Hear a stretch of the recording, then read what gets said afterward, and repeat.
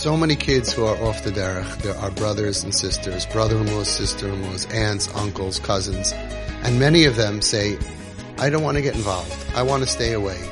They think that this is contagious, and they're worried about their children. They're worried about their children being affected. I don't want them to know that you can go off the derech. That's what I've heard. Or I don't want them to see that Aunt Bracha is all of a sudden not sneistic. I don't want to have to explain things to them, all that kind of stuff. There's something we have to learn from the Torah, and I'm not saying this to be mean or to put pressure, but these are frum people, and it's a shame for them to live like this and not understand, God forbid, Rahman al-Itzlan, the ramifications of their actions. Because we have an achrayus, we have a responsibility towards family. The Zohar HaKadosh, which we're not going to discuss now, but there's ramifications if we ignore Mibsarcha al Tasalam. Reb Shmuel Kamenetsky Shlita, my Rosh Hashiva, said, it's not just a lav to ignore a family member who is in debt or who's sick in the hospital. Ignoring your family members who are struggling with Yiddishkeit or struggling with anxiety, depression, mental health issues is a lav in the Torah. It's against our religion. So listen to this. This is very scary. I'm not saying it to scare you. I'm saying that you can't ignore this. Yaakov Avinu had a brother named Esav. Esav was very, very bad. He was circumcised, but he's not even considered a Jew. Ki b'yitzchak yikar l'chazara. He's not even considered part of Klal Yisrael. And he did very, very bad things. None of our kids are Esav. None of our kids are doing the things that Esav did. And after Matan Torah, every kid of ours is a Jew, was by Matan Torah, has a neshama, is a chelik l'kam yimal, mamish. It's a totally separate situation. But even in Esav, Yaakov Avinu made a mistake. Yaakov Avinu was not makar of his brother. And because Yaakov Avinu was not makar of his brother, he was sitting and learning Torah. And look at the devastation that the Torah tells us happened to him because he ignored his brother Esav. Now our kids, they're no Esav. But even Esav, look what happened. It's very, very scary. Medrash Tanchuma says, the Sfas Emes brings it down in Tafresh Lamed Daled.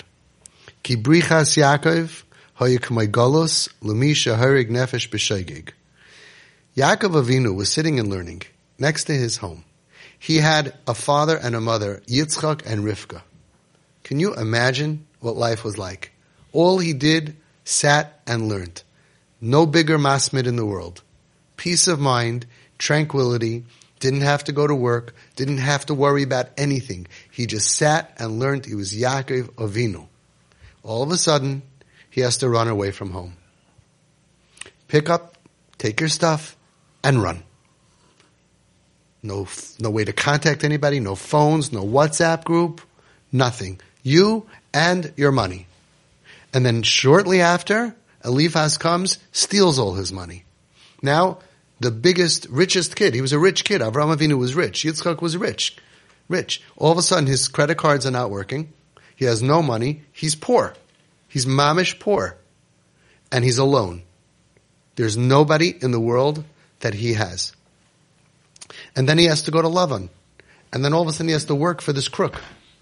He has to work for this crook who tries to steal from him at every day. And he goes through the hardest life. Depression. I'm not saying he was depressed. I would be depressed. He went through a depressing, horrible, horrific, lonely life for 20 years. Why? Not only that, he never saw Rivka again for the rest of his life.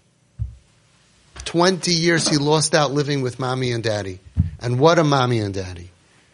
20 years of tranquility, sitting in the Beis Medrash, going home for breakfast, lunch, and supper, and Shabbos meals with your father and your mother, and all of that, being in that house. And instead, he's going with his camel and his briefcase, if he had any, little knapsack, all alone. Horrible 20 years of his life. Why? Says the Medrash, he had a din like somebody who kills someone by accident. Someone who kills somebody by accident is chayav galus. He has to go into exile. Why? Who did he kill? Ki nechshav loy lechet. It was considered a sin Listen to these words. Masha nidche Esav al yadai, that Esav was pushed away through him. Ki hayaloi lekarev gam oisoi. He should have spent his life's mission, his focus should have been to bring Esav back in. Ki hayaloi lekarev gam oisoi, even Esav. So really, he has a din, a legal halachic din of a murderer. So why is it not b'mezid? Why is it b'shaygig? It was downgraded because v'raki hayashafel be'enav v'nechshav l'shaygig.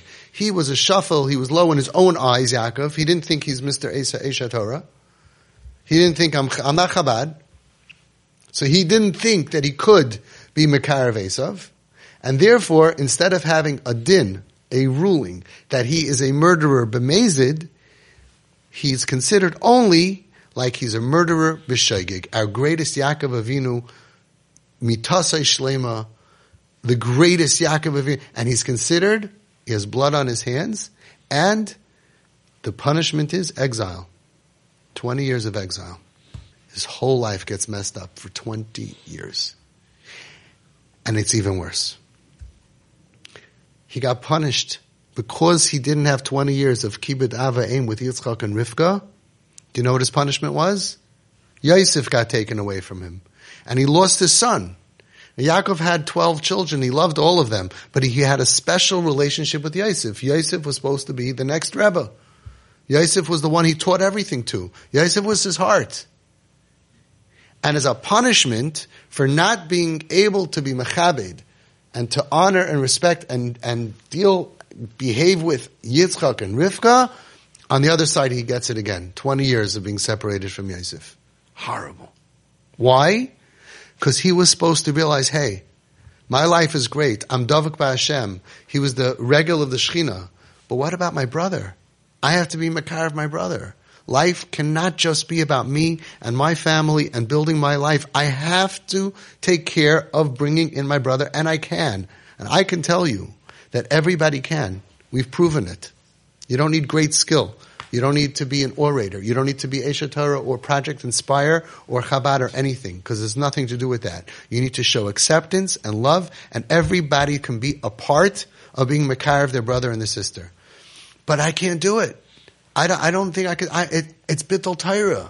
We get all these kind of things. Look what happened to Yaakov Avinu. You know how much Bittul Torah he had? That he couldn't sit and learn in Beis Medrash. Instead, he had to be on the run. He stopped off at Shem Ve'ever, and then afterwards, look what he had to go through.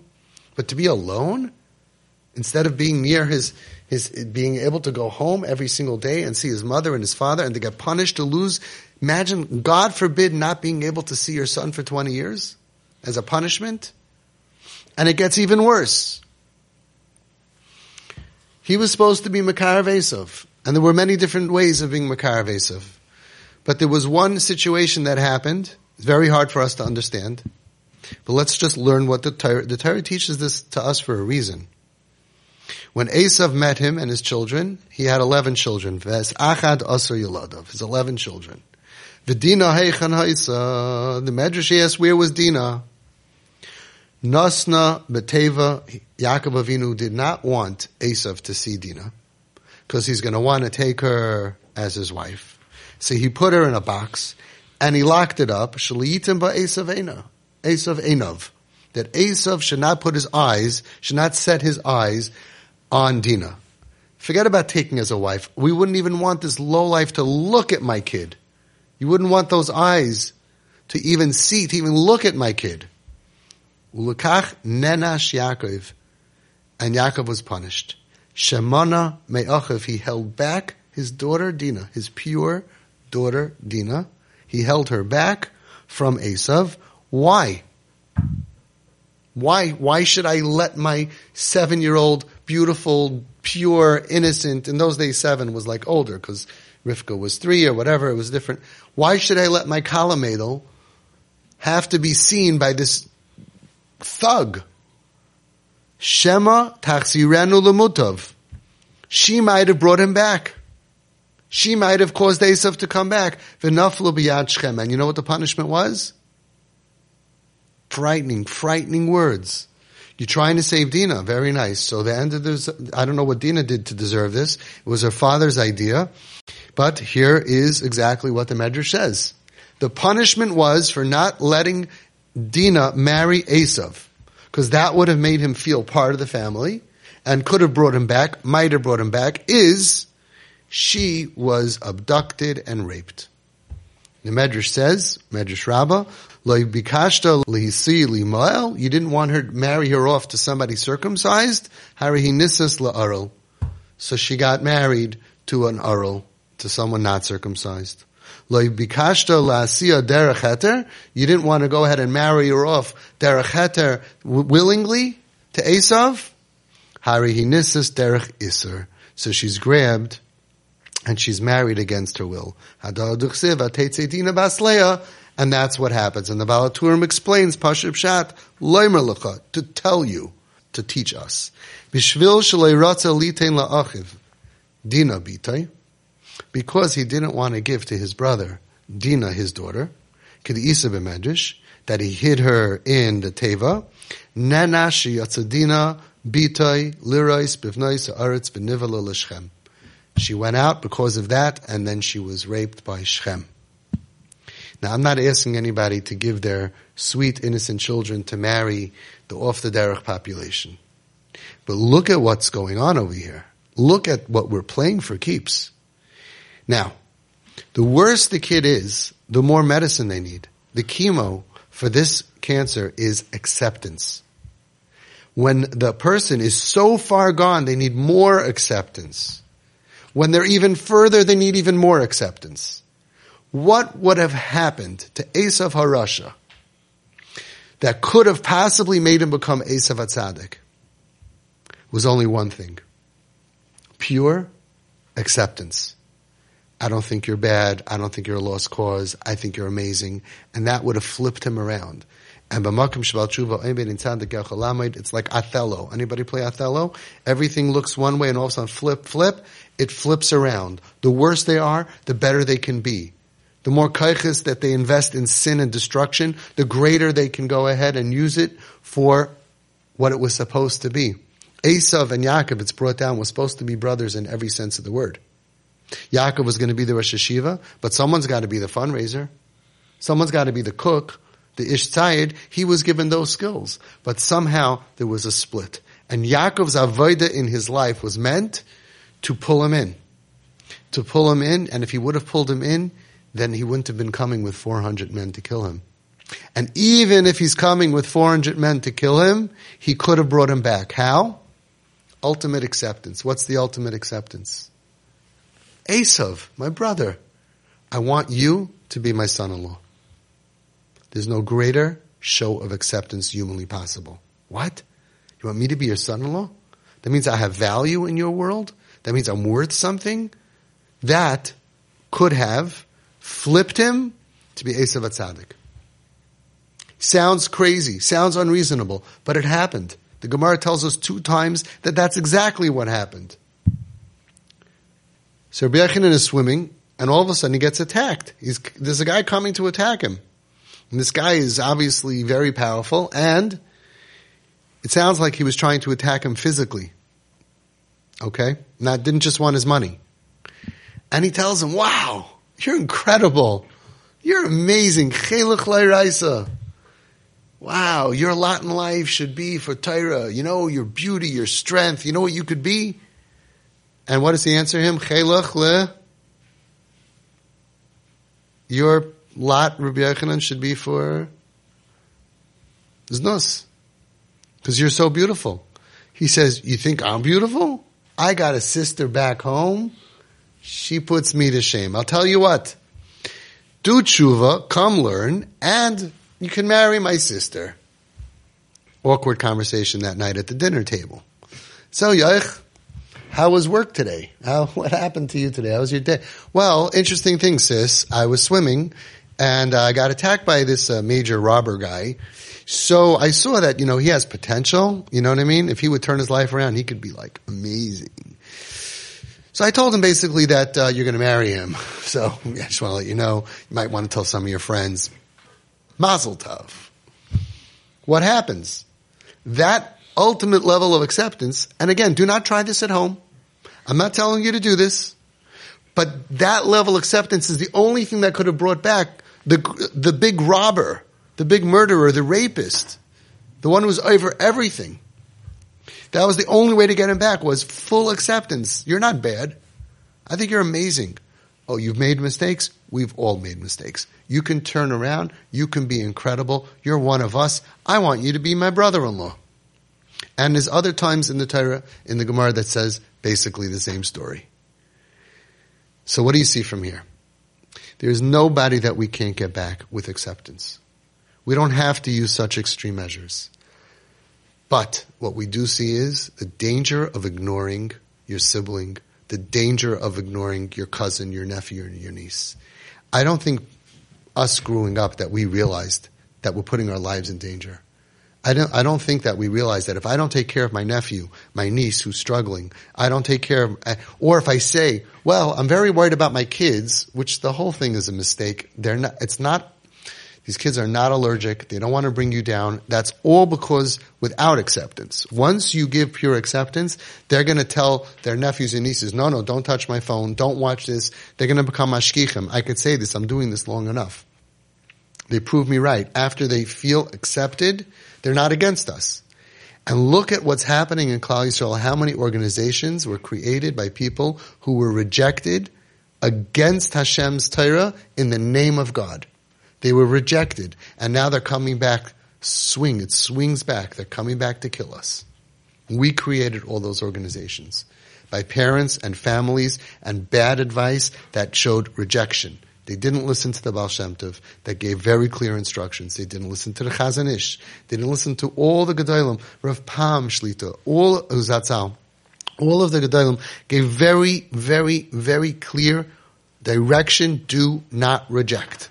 And what did they do? They rejected. And now they're ganging up. They're coming back and they're trying to kill our education system and they're trying to pull kids off the derech and they're getting funding for it and they're going to cause a tremendous amount of damage. And we did that. So I got this phone call from a family, and their daughter is unfortunately very, very suicidal. She's a wonderful girl, and she made it past seminary, and then she tried to kill herself. She ended up in the psych ward. She has a lot of cuts, and she ended up, before they came to me, she ended up far away in boot camps and stuff like that.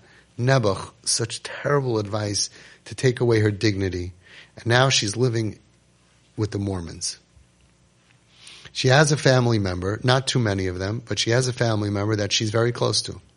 And that family member does go to visit her by the Mormons.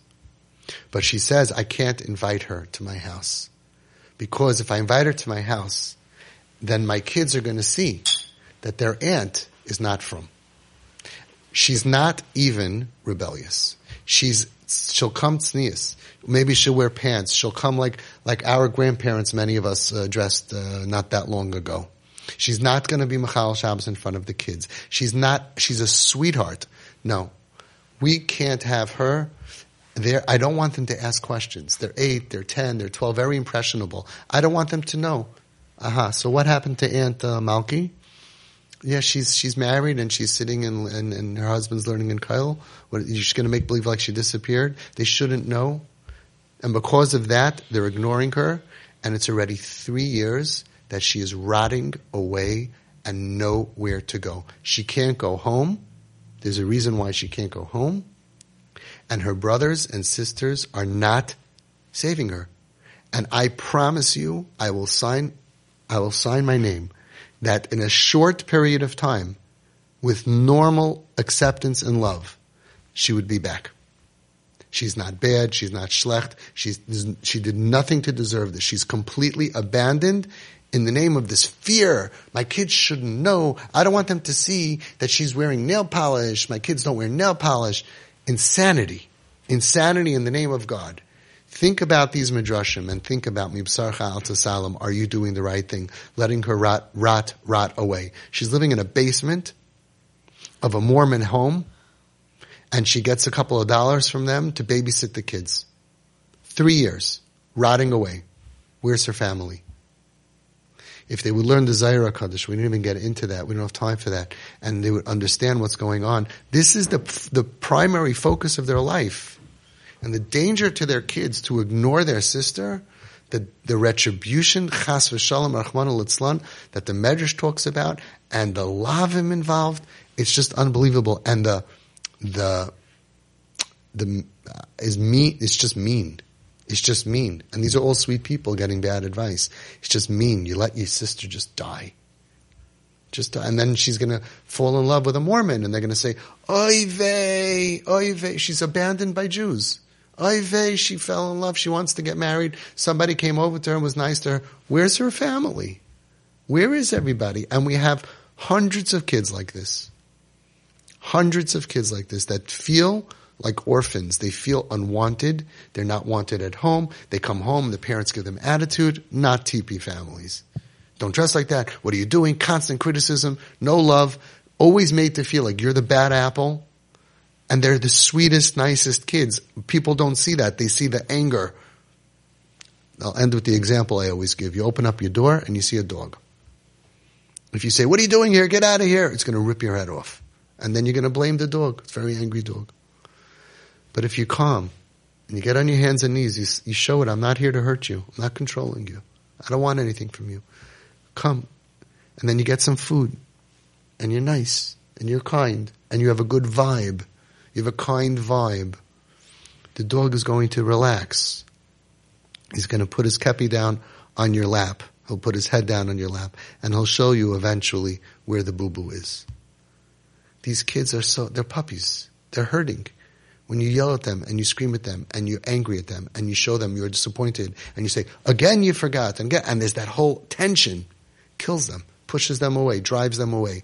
And it is against the Torah. You will not find any source to behave that way. I'm collecting. I have over 6,000 stories and sources. Show me one that says to behave that way. Why do we do that? Why is our default not love? Why is our default not Yud Gimel Midas Harachamim? Why is our default not that the Zohar HaKadosh says that someone who runs after those who are falling away from Hashem gets so much schar and gets so much, like a whole aura around them of protection. They get nachas from their kids and they get to see grandchildren. It's a skula to have children. It's a skula to have grandchildren. Learn the Zohar. Why don't we know this? Why is there a dark cloud that ascended over Klal Yisrael for the last 30 years that the first reaction is go to a therapist who will teach you what the Goyim do? As if we have no idea what to do. Why is our first reaction anger? I understand, parents, you're in pain. When your kid has cancer, you're also in pain, but you don't stab the cancer patient. You're making everything worse for yourself because of your pain. Your heart attacks and your stroke. I have parents dying because you're angry at the kid. And stop it. Give the medicine that works. It works so beautifully. You end up having, what'd you say, in 6 months? Peace and calm in your house. Peace and calm in your house is better for your blood pressure. Better for, like I told you before, but I'll say it on camera. Who doesn't realize that house that you have now is the best thing for your son's mental health and spiritual health?